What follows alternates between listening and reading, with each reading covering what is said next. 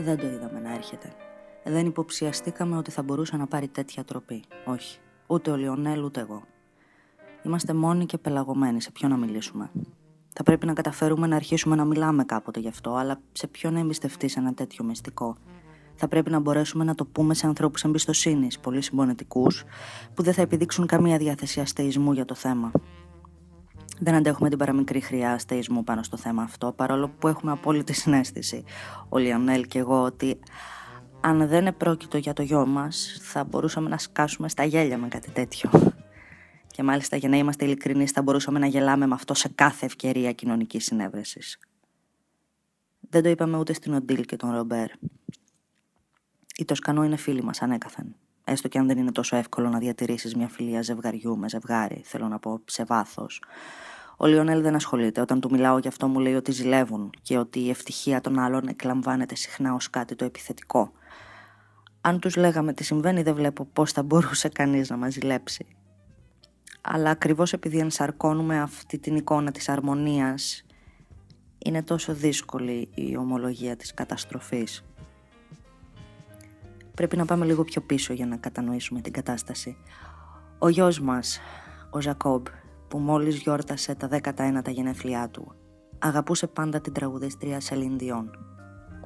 Λέω πάντα γιατί αυτό το πάθος χρονολογείται από την εποχή που ήταν πολύ μικρός. Μια μέρα αυτό το παιδί ακούει στο αυτοκίνητο τη φωνή της Σελίν Ντιόν. Κεραυνοβόλος έρωτας.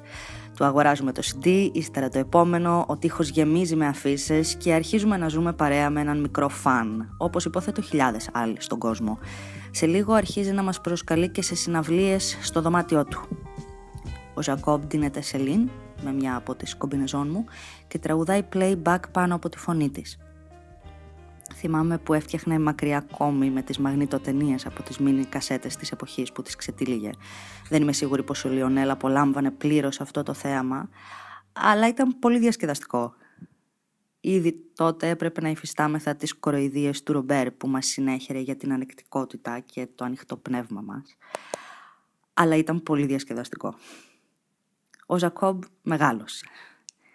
Σιγά σιγά δεν αρκείται πια να τραγουδάει όπως εκείνη, αλλά μιλάει σαν εκείνη και δίνει συνεντεύξεις στο κενό με καναδέζικη προφορά. Παίζει τη Σελίν και παίζει και το Ρενέ, το σύζυγό της. Ήταν αστείο, γελούσαμε, τιμημούνταν τέλεια. Του κάναμε ερωτήσεις, θέλω να πω, μιλούσαμε στο Ζακόμπ και μας απαντούσε ως Σελίν. Ήταν πολύ διασκεδαστικό. Δεν ξέρω τι πήγε στραβά. Πώς περάσαμε από ένα παιδαριώδες πάθος σε αυτή τη... Δεν ξέρω ποια λέξη να χρησιμοποιήσω, σε αυτόν τον αποσυντονισμό του μυαλού, της ύπαρξης. Ένα βράδυ στο τραπέζι ήμασταν οι τρεις μας στην κουζίνα. Ο Λιονέλ είπε στο Ζακόμπ ότι είχε κουραστεί να τον ακούει να παριστάνει τον κλόουν, μιλώντας με προφορά και μπέκ. Είχα ετοιμάσει παστό χοιρινό με φακές.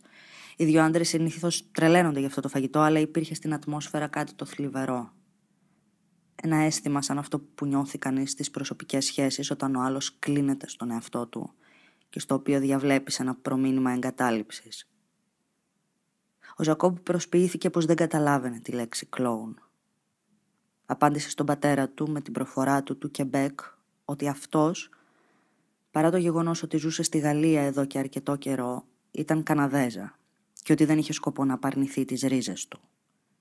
Ο Λιονέλ ύψωσε τη φωνή λέγοντας ότι άρχιζε να μην είναι πια αστείο και ο Ζακόμπ του αποκρίθηκε ότι δεν μπορούσε να φιλονικήσει γιατί έπρεπε να προστατέψει τις φωνητικές χορδές του. Από αυτό το τρομερό βράδυ αρχίσαμε να ζούμε με τη Σελίν Ντιόν μέσα στο σώμα του Ζακόμπ Υτνέρ. Δεν μας φώναζε πια μπαμπά και μαμά, αλλά Λιονέλ και Πασκαλίν. Και έπαψε πια να υπάρχει οποιαδήποτε σχέση με τον πραγματικό γιο μας. Στην αρχή σκεφτόμασταν ότι επρόκειτο για περαστική κρίση. Η έφηβη είναι επιρρεπής σε τέτοια μικρά παραλυρηματικά επεισόδια. Αλλά όταν η Μπογκδάνα, η καθαρίστρια, ήρθε να μας πει ότι εκείνος είχε ζητήσει με πολύ τάκτ έναν υγραντήρα για τη φωνή του, ένιωσα ότι τα πράγματα έπαιρναν άσχημη τροπή. Χωρίς να το πω στο Λιονέλ, οι άντρες καμιά φορά παρά είναι προσγειωμένοι, πήγα να συμβουλευτώ έναν ειδικό στη μαγνητοθεραπεία. Είχα ήδη ακούσει για ανθρώπους που έχουν καταληφθεί από οντότητες. Ο μαγνητοθεραπευτής μου εξήγησε ότι η Σελίν Ντιόν δεν ήταν οντότητα. και ότι κατά συνέπεια δεν ήταν σε θέση να την απομακρύνει από τον Ζακόμπ. Η οντότητα είναι μια περιπλανόμενη ψυχή που έρχεται να προσδεθεί σε ένα ζωντανό. Δεν μπορούσε να ελευθερώσει έναν άνθρωπο που τον είχε κυριέψει κάποιος που τραγουδάει κάθε βράδυ στο Las Vegas. Ο μαγνητοθεραπευτής μου συνέστησε να πάω σε ψυχίατρο. Η λέξη ψυχίατρος κάθισε στο λαιμό μου σαν ένα πόμα από βαμβάκι. Χρειάστηκα ένα κάποιο διάστημα προτού καταφέρω να την εξτομίσω στο σπίτι. Ο Λιονέλ έδειξε πιο διαυγής. Δεν θα μπορούσα ποτέ να περάσω μια τέτοια δοκιμασία χωρίς τη σταθερότητα του Λιονέλ, του συζύγου μου, της καρδιάς μου, ενός άντρα πιστού στις αρχές του που δεν αυτοπροβλήθηκε ποτέ και που δεν τον έλκουν οι ελικοειδείς διαδρομές. Μια μέρα ο Ρομπέρ είχε πει για εκείνον: είναι ένας άνθρωπος που αποζητάει τη χαρά, που είναι σε αναζήτηση της ευτυχίας, αλλά μιας ευτυχίας θα έλεγα κηδικής. Είχαμε γελάσει με την κακία του όρου, είχα μάλιστα δώσει μια φάπα στο Ρομπέρ, αλλά ναι, τελικά είναι κηδικός, γερός, όρθιος από όλες τις πλευρές. Καταφέραμε να πάμε τον Ζακόμπ σε ένα ψυχίατρο, λέγοντας του ότι ήταν οριλά. Ο ψυχίατρος συνέστησε εισαγωγή σε κλινική. Ένιωσα μπερδεμένη βλέποντας πόσο εύκολο ήταν να κοροϊδέψουμε το παιδί μας. Ο Ζακόμπ πέρασε χαρούμενα το κατόφλι του ιδρύματος, πεπισμένος ότι έμπαινε σε στούντιο ηχογραφήσεων. Ένα στυλ στούντιο ξενοδοχείου αποκλειστικά για στάρ αυτού του μεγέθους, ώστε να μην αναγκάζονται να κάνουν διαδρομές κάθε πρωί. Την πρώτη μέρα, μπαίνοντας στο άδειο και άσπρο δωμάτιο, ήμουν έτοιμη να πέσω στα πόδια του, εκλιπαρώντας τη συγγνώμη του για αυτή την προδοσία. Είπαμε σε όλους ότι ο Ζακόμπ είχε φύγει για να κάνει πρακτική στο εξωτερικό. Σε όλους, συμπεριλαμβανομένων και τον Τοσκανό. Το μοναδικό άτομο με το οποίο μοιραστήκαμε το μυστικό είναι η Μπογκδάνα. Επιμένει να του ετοιμάζει σερβικά γλυκά με καρύδια και παπαρουνόσπορο, τα οποία εκείνος δεν αγγίζει γιατί στο Ζακόμπ δεν αρέσουν πια αυτά που του άρεσαν πρωτήτερα. Σωματικά παραμένει ίδιος, δεν μιμείται τις γυναίκες. Πρόκειται για κάτι πολύ πιο βαθύ από τη μίμηση. Ο Λιονέλ και εγώ καταλήξαμε να τον λέμε Σελίν. Μας συμβαίνει ανάμεσά μας να λέμε εκείνη. Ο γιατρός Ιγκόρ Λορέν, ο ψυχίατρος που ασχολείται μαζί του στο ίδρυμα, μας λέει ότι δεν είναι δυστυχής παρά μόνο όταν βλέπει ειδήσεις. Του έχει γίνει έμμονη ιδέα ο αυθαίρετος χαρακτήρας της προσωπικής του τύχης και της προνομιακής θέσης του. Οι νοσοκόμες σκέφτονται μήπως πρέπει να του πάρουν την τηλεόραση, γιατί κλαίει μπροστά σε όλα τα βραδινά δελτία ειδήσεων, ακόμα και για μια σοδιά που την κατέστρεψε το χαλάζι.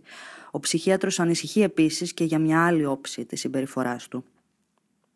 Ο Ζακόμπ κατεβαίνει στο χολ για να υπογράψει αυτόγραφα. Τυλίγει κάμποσα κασκόλ γύρω από το λαιμό του για να μην συναχωθεί. Υπάρχει και η παγκόσμια περιοδεία, αστιεύεται ο γιατρός. Δεν μ' αρέσει πολύ αυτός ο γιατρός. Και στείνεται μπροστά στην περιστρεφόμενη πόρτα, πεπισμένος ότι οι άνθρωποι που μπαίνουν στην κλινική διένυσαν πολλά χιλιόμετρα για να τον δουν. Ήταν εκεί όταν φτάσαμε χτες το απόγευμα. Τον είδα από το αυτοκίνητο πριν μπούμε στο πάρκινγκ, σκυμμένος προς ένα παιδί πίσω από τα τζάμια της περιστρεφόμενης πόρτας, παράλογα φιλικός, μου τζουρώνοντας κάτι σε ένα μικρό τετράδιο. Ο Λιονέλ γνωρίζει τις σιωπές μου. Αφού πάρκαρε το αυτοκίνητο, κοίταξε τα πλατάνια και είπε: «Ήταν πάλι κάτω». Έγνεψα καταφατικά με το κεφάλι και αγκαλιαστήκαμε δυνατά, ανίκανοι να πούμε λέξη. Ο γιατρός Λορέν μας λέει ότι ο Ζακόμπ τον λέει Ουμπέρτο. Του εξήγησαμε ότι τον περνούσε μάλλον για τον Ουμπέρτο Κατίκα, τον μηχανικό ήχου του. Τέλος πάντων, θέλω να πω το μηχανικό ήχου της Σελίν. Είναι αρκετά λογικό αν το καλοσκεφτείς, γιατί μοιάζουν και οι δύο στο σκηνοθέτη Στίβεν Σπίλμπεργκ.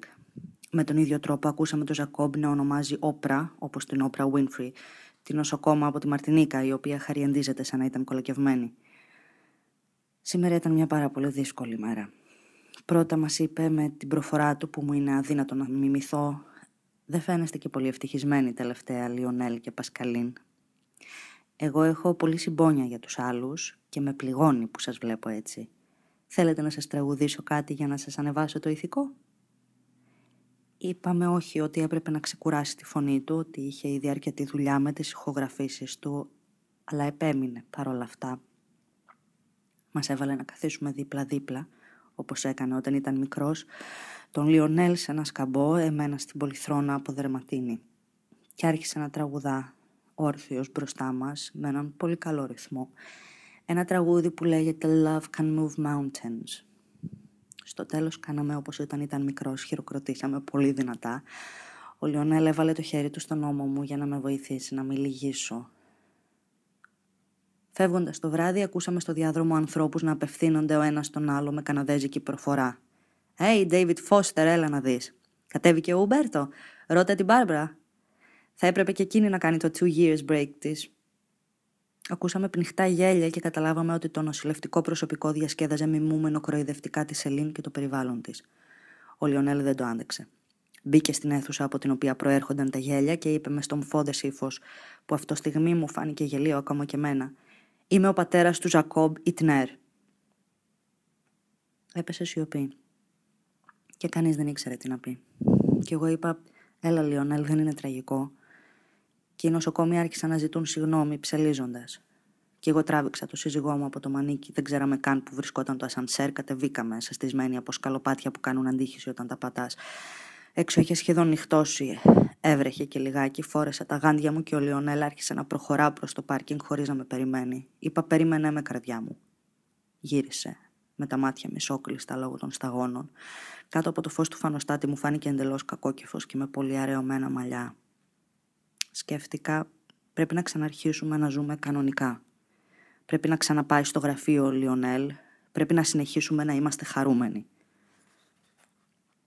Στο αυτοκίνητο είπα ότι ήθελα να πάω στη ρωσική καντίνα να πιω βότκα και να φάω πυροσκή. Έπειτα ρώτησα: ποια είναι κατά τη γνώμη σου η Μπάρμπαρα? «Η Μπάρμπαρα Στρέιζαν», είπε ο Λιονέλ. «Ναι, αλλά στην κλινική, λες να είναι η προϊσταμένη του ορόφου με τη μακριά μύτη?»